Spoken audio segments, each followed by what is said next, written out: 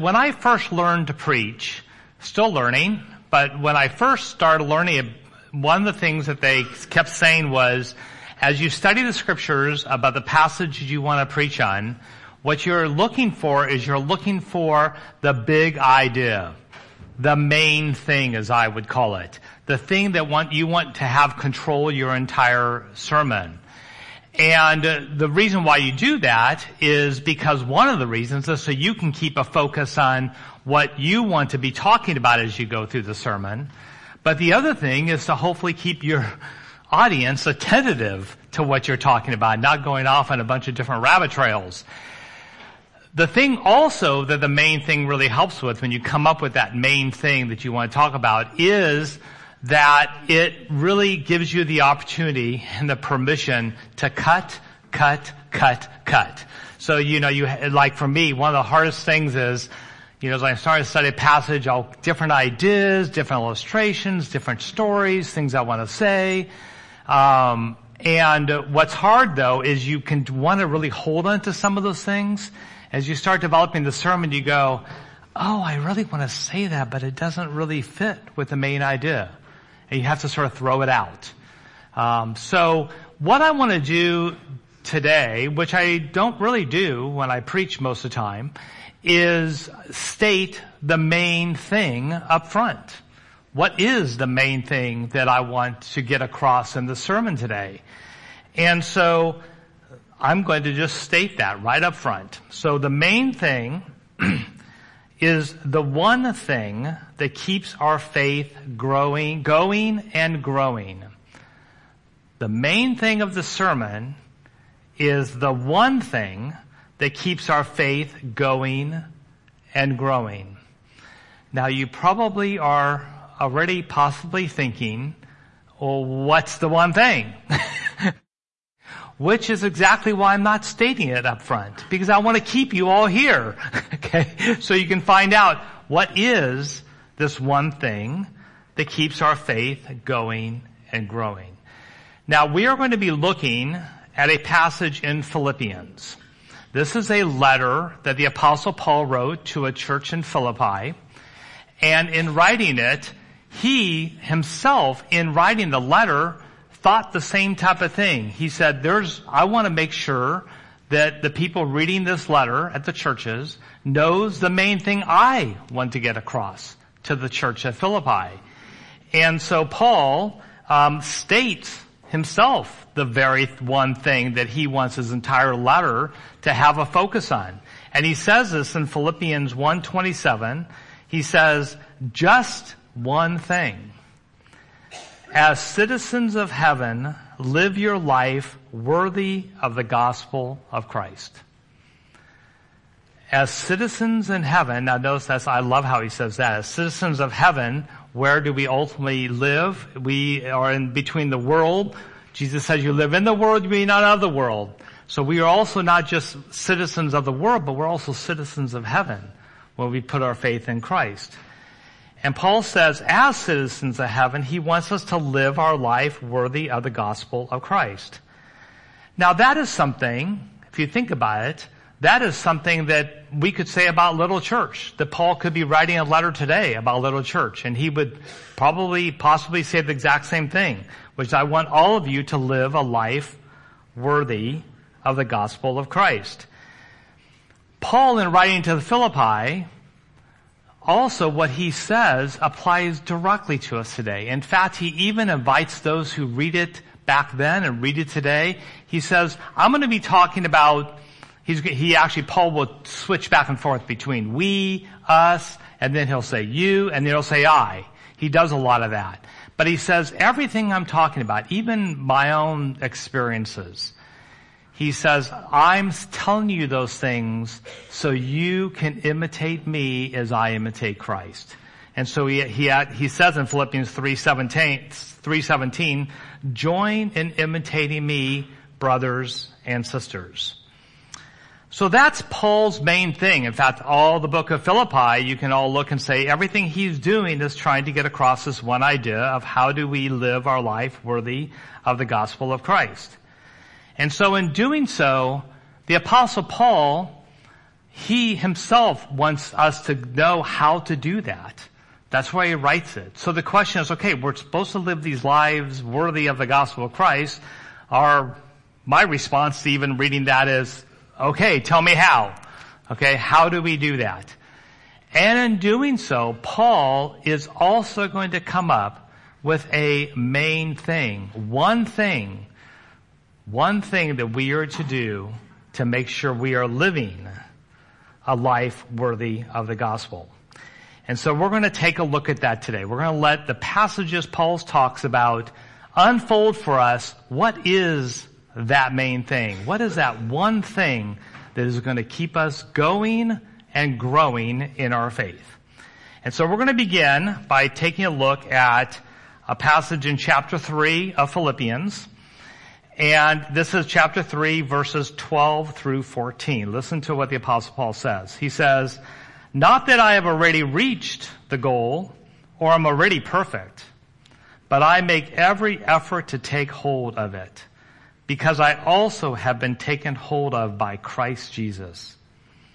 Brothers and sisters, I do not consider myself to have taken hold of it, but one thing I do, forgetting what is behind and reaching forward to what is ahead, I pursue as my goal the prize promised by God's heavenly call in Christ Jesus." Listen to the language he's using there. I talked about I need a second wind. If you're running a race, you need a second wind. What Paul's talking about here is he's using the metaphor of a marathon to really characterize our life as Christians, that we are running the race. And I think one of the first things that's really encouraging about what the Apostle Paul says is that we may be fatigued in our faith. We may feel like, am I really making progress? Am I really running this? How do I know how far I've gone? I'm struggling in my faith, struggling with all the things in the world in my faith. And what's neat is that Paul, the Apostle Paul of all people, the one who actually met Jesus face to face, the resurrected Jesus on the road to Damascus and was changed. This apostle is saying, guess what? I have not arrived yet. I am still running that race. It's encouraging to us. He is still trying to hold on. He's still trying to say, don't look backwards. Keep going forward. Keep pressing on. He's even encouraging himself as he writes these verses that he needs to keep this race going. So that's one part of the encouraging things that I think the Apostle Paul tells us here is we all are in that race, but what he doesn't say, and he's not concerned about, is trying to figure out where am I in this race. You might have just begun. You might have just accepted Jesus as your Lord and Savior and said, I want to run the race, Jesus. Or you may have been doing it for 50 years. Or you may be somewhere in between. Paul's not trying to say, where are you at in the race? But what he's trying to do and making sure that we do is that we are in the race and that we stay in the race. As tired as we can get sometimes in our faith, we keep at it. Now, one of the things that I really liked that sort of caught me as I was reading this passage here in verse 12 is listen to this metaphor that really the Apostle Paul talks about. He says, not that I've already reached the goal or I'm already perfect, but I make every effort to take hold of it. And then he says, because I have also been taken hold of by Christ Jesus. And then he says, brothers and sisters, I do not consider myself to have taken hold of it. Another encouraging thing he tells us about this race is that we're not in it by ourselves. We are in it not only with other Christians, but we have someone else that's in the race. He tells us right here, it is Christ Jesus that's in the race with us. And I love the illustration, how he says, I have been taken hold of by Christ Jesus. I love that. It's just beautiful. It's like the sense of not just I'm trying to keep going for the prize, but already Jesus himself has taken hold of me. Just think that's beautiful.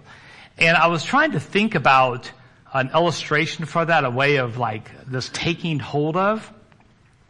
And I happened to be walking into our kitchen last night. And I looked as we walk into our kitchen's right next to the front door. And as I walk into our kitchen, I just look up at the front door and I see this. And this cross has followed Michelle and I as in our marriage, and wherever we move to, this is always above the door. I don't think I've ever asked her, where did this come from? And I thought last night, let's do that. Why don't I ask her, tell me the story about this cross. And so she told me about how her mother lived and was born in Canada and lived in Canada. And when her mother got married to Michelle's dad, he was in the military. And so the first thing she had to do was move out of Canada and move into the States. And so Michelle's grandmother, Michelle's mom's mom, gave her this cross and said, you know what? In all the travels from now where you're going, what's important to me is I want you to take this cross and I want you to take hold of it and I want you to take it wherever you go. Well, for Michelle and her family, that was a lot of places because her father was in the military. They traveled 16 different places they lived within a few years because he was in the military. And what Michelle's mom did was she says, we're never going to pack this cross. Instead, I'm going to assign to one of the children, each time we move, I'm going to assign them to take hold of the cross. I'm going to give you the cross. Take hold of it and protect it and don't pack it and take it with you when we move from one place to another. And then she just told me this in between services here. She said, and whoever has the cross has taken hold of it. When you get to the new place we're going to live, you get to choose where you want to put that cross. And I thought, what a beautiful illustration of like what Paul's saying here. It's that the cross almost really took hold of the family first, took hold of her grandmother, took hold of her mother, and then they would take hold of it and follow it wherever they went. And that's really what I think Paul's trying to get across here is in this race that we're running, that we're continuing trying to take hold of this goal. But as we do, we have to be reminded we're not alone. Christ Jesus has already taken hold of us. Now, notice what Paul says next. He says, but one thing I do, forgetting what is behind and reaching forward to what is ahead, I pursue as my goal the prize promised by God's heavenly call in Christ Jesus. Paul's now literally figuratively talking about the metaphor that the Christian life is like this race. But the way he introduces this race is he says, but one thing. Now, when you hear that, but one thing, does that remind you of anywhere else you've heard that phrase in Scripture? But one thing. But one thing. Anybody? But one thing. Jesus said it. New Testament. That's all right. The first service didn't get it either. So, okay. But you probably will once I tell you where it is. Mary and Martha. The story of Mary and Martha with Jesus. I want you to listen to this story. This is in Luke 10:38. So it starts out by saying, while they were traveling, they being Jesus and the disciples, while they were traveling, he entered a village, and a woman named Martha welcomed him into her home. She had a sister named Mary, who also sat at the Lord's feet, Jesus' feet, and was listening to what he said. But Martha was distracted by her many tasks, and she came up and asked, Lord, don't you care that my sister has left me to serve alone? So tell her to give me a hand, Jesus. Jesus answers her and says, Martha, Martha, you are worried and upset about many things. But one thing is necessary. Mary has made the right choice, and it will not be taken away from her. What was that one thing? That one thing is what's the most important thing at that point in time, was Jesus had come into their house. And Jesus started talking and telling who he was and talking about himself. And Mary came down and just sat at his feet and just looked up to him. And can you imagine being there and just listening to Jesus, just hearing Jesus? It's like, wow, how could you do anything else, Martha? Well, guess what? We all do all the time, don't we? We always find something else to do instead of that one thing. And Paul's saying, this Christian life is about one thing. It is about a race that we're running, and it's about a race that we're going to get to the goal of that running, and we're going to get the prize given to us by God. But that would make me think when I read that, okay, how do I run the race? Really practically, how do we run this race so we can obtain that prize? And what is the prize?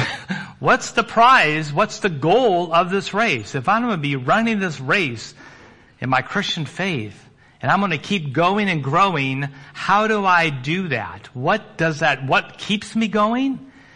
And what is that thing I'm finally going to see at the end of it? And that's what we're going to look at today. Because the Apostle Paul doesn't state that here, does he? But you know what? It's because he has already told us what that one thing is. He has already told us how we run the race. He has already told us what the prize is. And we're going to look at that today. So we're going to go back a few verses to where Paul does this. And so in Philippians,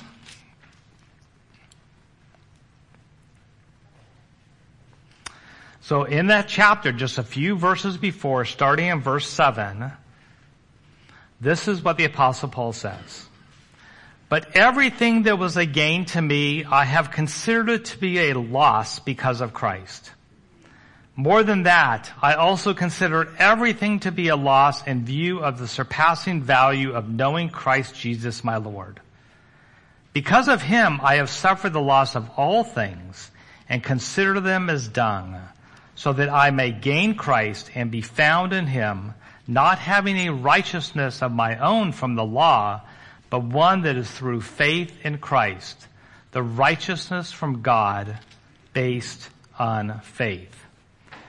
So Paul's now telling us, as you're going to run this race, he's saying what? He starts out by saying everything he had been doing in his life up to meeting the time he met Jesus, everything he had been doing was to gain things in life. He wanted to gain worldly status. He wanted to be the Pharisee above Pharisees. He wanted to when you look at him from the outside, he wanted to have a successful life. He wanted others to see that he had a successful life. In fact, Paul tells us what his resume is of his life so far. He tells us in verses 4 to 6, this is Paul's life. He sort of characterizes all in just a couple verses of what he has gained through his life before meeting Jesus. He says, if anyone else thinks he has grounds for confidence in the flesh, I have more. Circumcised the 8th day of the nation of Israel, of the tribe of Benjamin, a Hebrew born of Hebrews, regarding the law, a Pharisee, regarding zeal, persecuting the church, regarding the righteous, that is in the law, blameless. So Paul, when you look at his resume, if you're going to LinkedIn, okay, for the Apostle Paul, people would say, I want that guy working for me, all right? He is a Hebrew of Hebrews. He is a Pharisee. He has devoted his life to being a Jew and being a Jew that teaches other people. He is someone you'd want to be under and want to be listening to. But when Paul meets Jesus on the road to Damascus, personally meets the risen Lord, his life changes like that. All of a sudden, his life completely turns around. And the things that he once valued, he now says, those things I don't value anymore. Not only do I not value them anymore, but that I completely consider them a complete loss. Those are not things that I need to have and be holding onto in my life anymore. He says, I've let all that go. In fact, all those things I just read, he says, where before those were the things I was going for, he says now they're dung. Now there's a lot of different ways people translate the word dung in Greek. One of the main ways is trash. It's just trash. All the things I've done so far in life, I've just thrown away.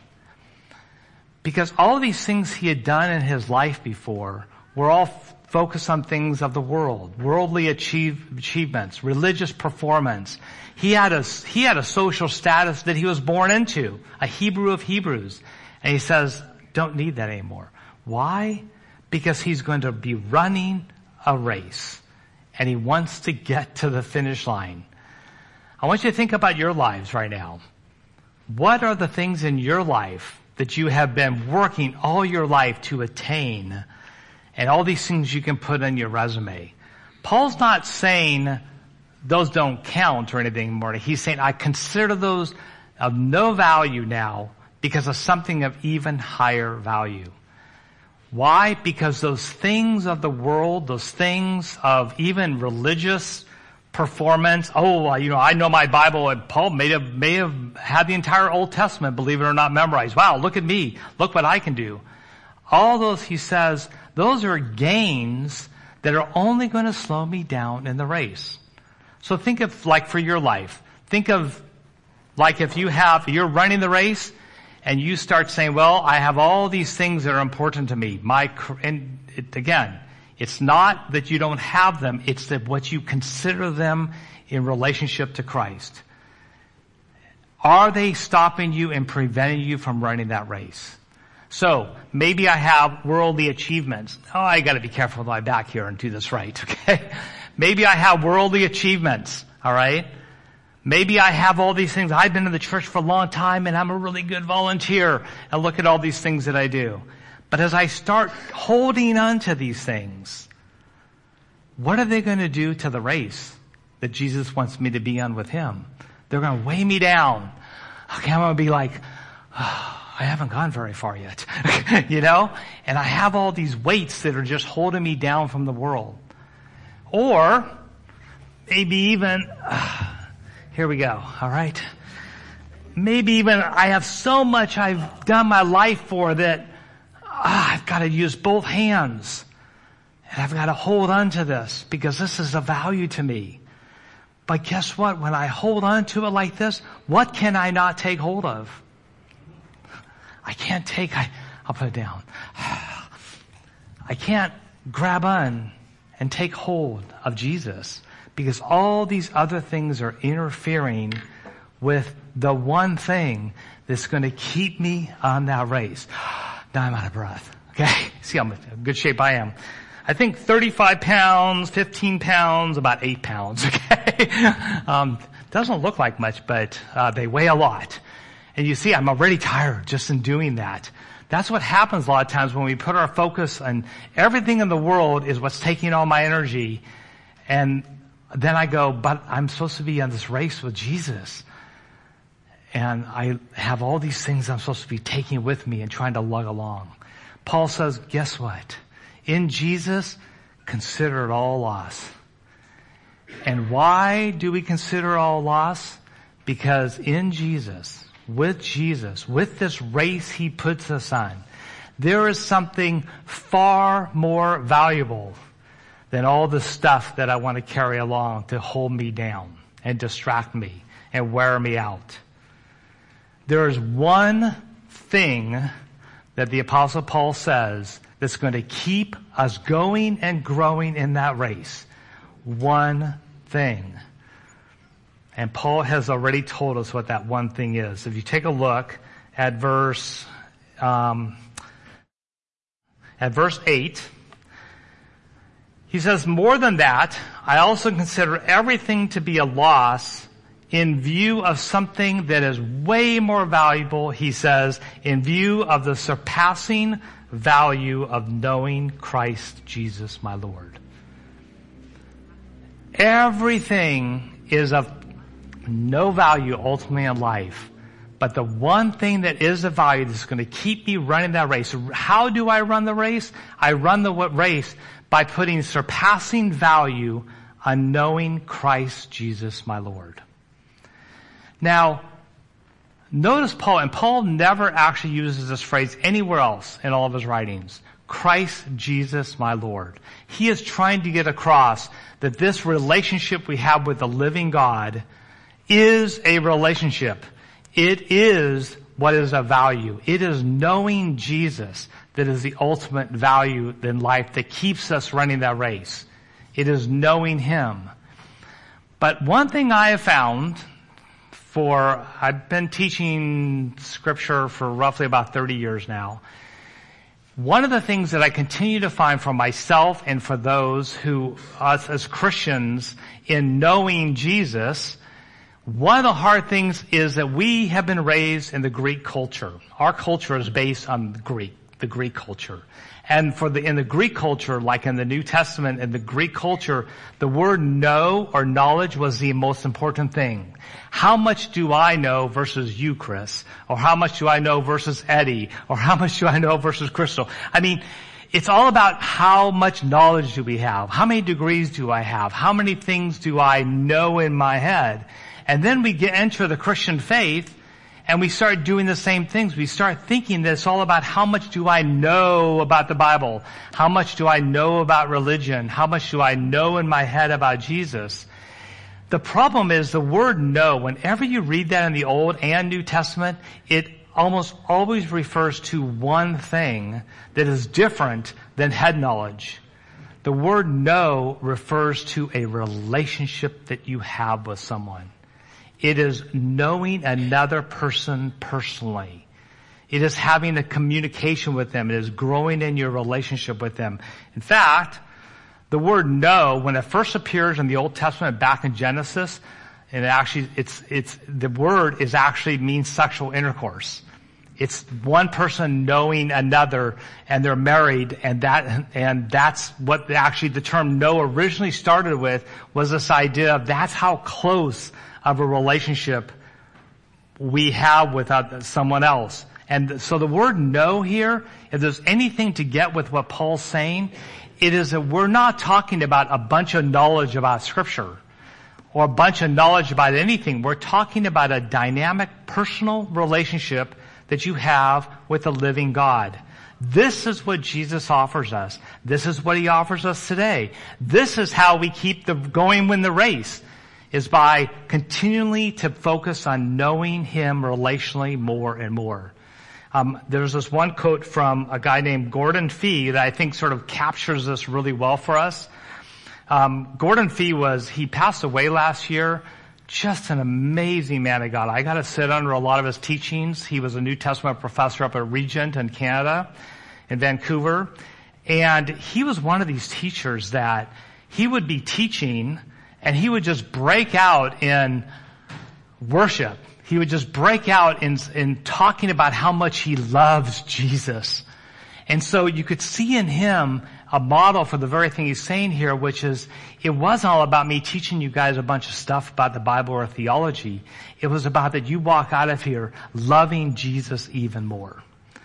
And so this is how he summarizes this idea of this value of the surpassing value of knowing Jesus Christ. He says, it is not simply because of Christ that he considers all things as loss, but because of the surpassing greatness of knowing Christ Jesus my Lord. Knowing Christ does not mean to have head knowledge about Him, but to know Him personally and relationally. Paul has taken up the Old Testament theme of knowing God and applied it to Christ. It means to know Him as children and a parent know each other, or as wives and husbands know each other. Knowledge that has to do with a personal experience and an intimate relationship. It is such knowledge that makes Christ trustworthy. This, for all of us, is the Christian life. This is the one thing that keeps us going and growing. It is not just Jesus, it is knowing Him more and more. Think back to that Mary and Martha story. All right. Just notice how Gordon starts out. He says, not simply because of Christ. Jesus came into the house with Mary and Martha. We could just say, well, hey, Jesus is with us. But what was of value was one thing. It was what Mary was doing, sitting down at the feet of Jesus and having a personal relationship, listening to Jesus tell and talk to her and love her. And she's just, you can just imagine she's enraptured by him and learning everything she can, but not for head knowledge. It's to actually really be with Jesus, to really know more about him, to really love him, to feel that love from him. It is a personal relationship. So you can see this so far as we've been talking in this race. How do we run the race? Paul told us. He said running the race is all about the surpassing value of knowing Jesus more and more and more. But what about the goal? Have you ever thought about that? Okay, we're on this race. We're going to go to a goal. We're going to get a prize. What is this we're going to get? That's what Paul says in the next verse. Because listen to what Paul says. He says in verses 10 through 11, my goal, the goal of the race, the goal of the end is to know him, know Jesus, and the power of his resurrection and the fellowship of his sufferings, being conformed to his death, assuming that I will somehow reach the resurrection from among the dead. The goal is knowing Jesus. The way you run the race is knowing Jesus. The means, as we would say, and the end are the same. The means of how we run the race, how do we keep going, is putting my focus on knowing Jesus personally. What's the prize at the end? The prize is that I know him personally and relationally and more fully in the end than I ever have. In the very end, it is still knowing Jesus. This is the Christian life. This is the one thing. And here Paul says, when you want to know more about Jesus, you're wanting to know more about everything he's done for us. That is really the reason why we read Scripture. It is so we personally know if you look at Scripture, it's all about leading up to Jesus as to why he died on the cross and the sacrifice he gave for that.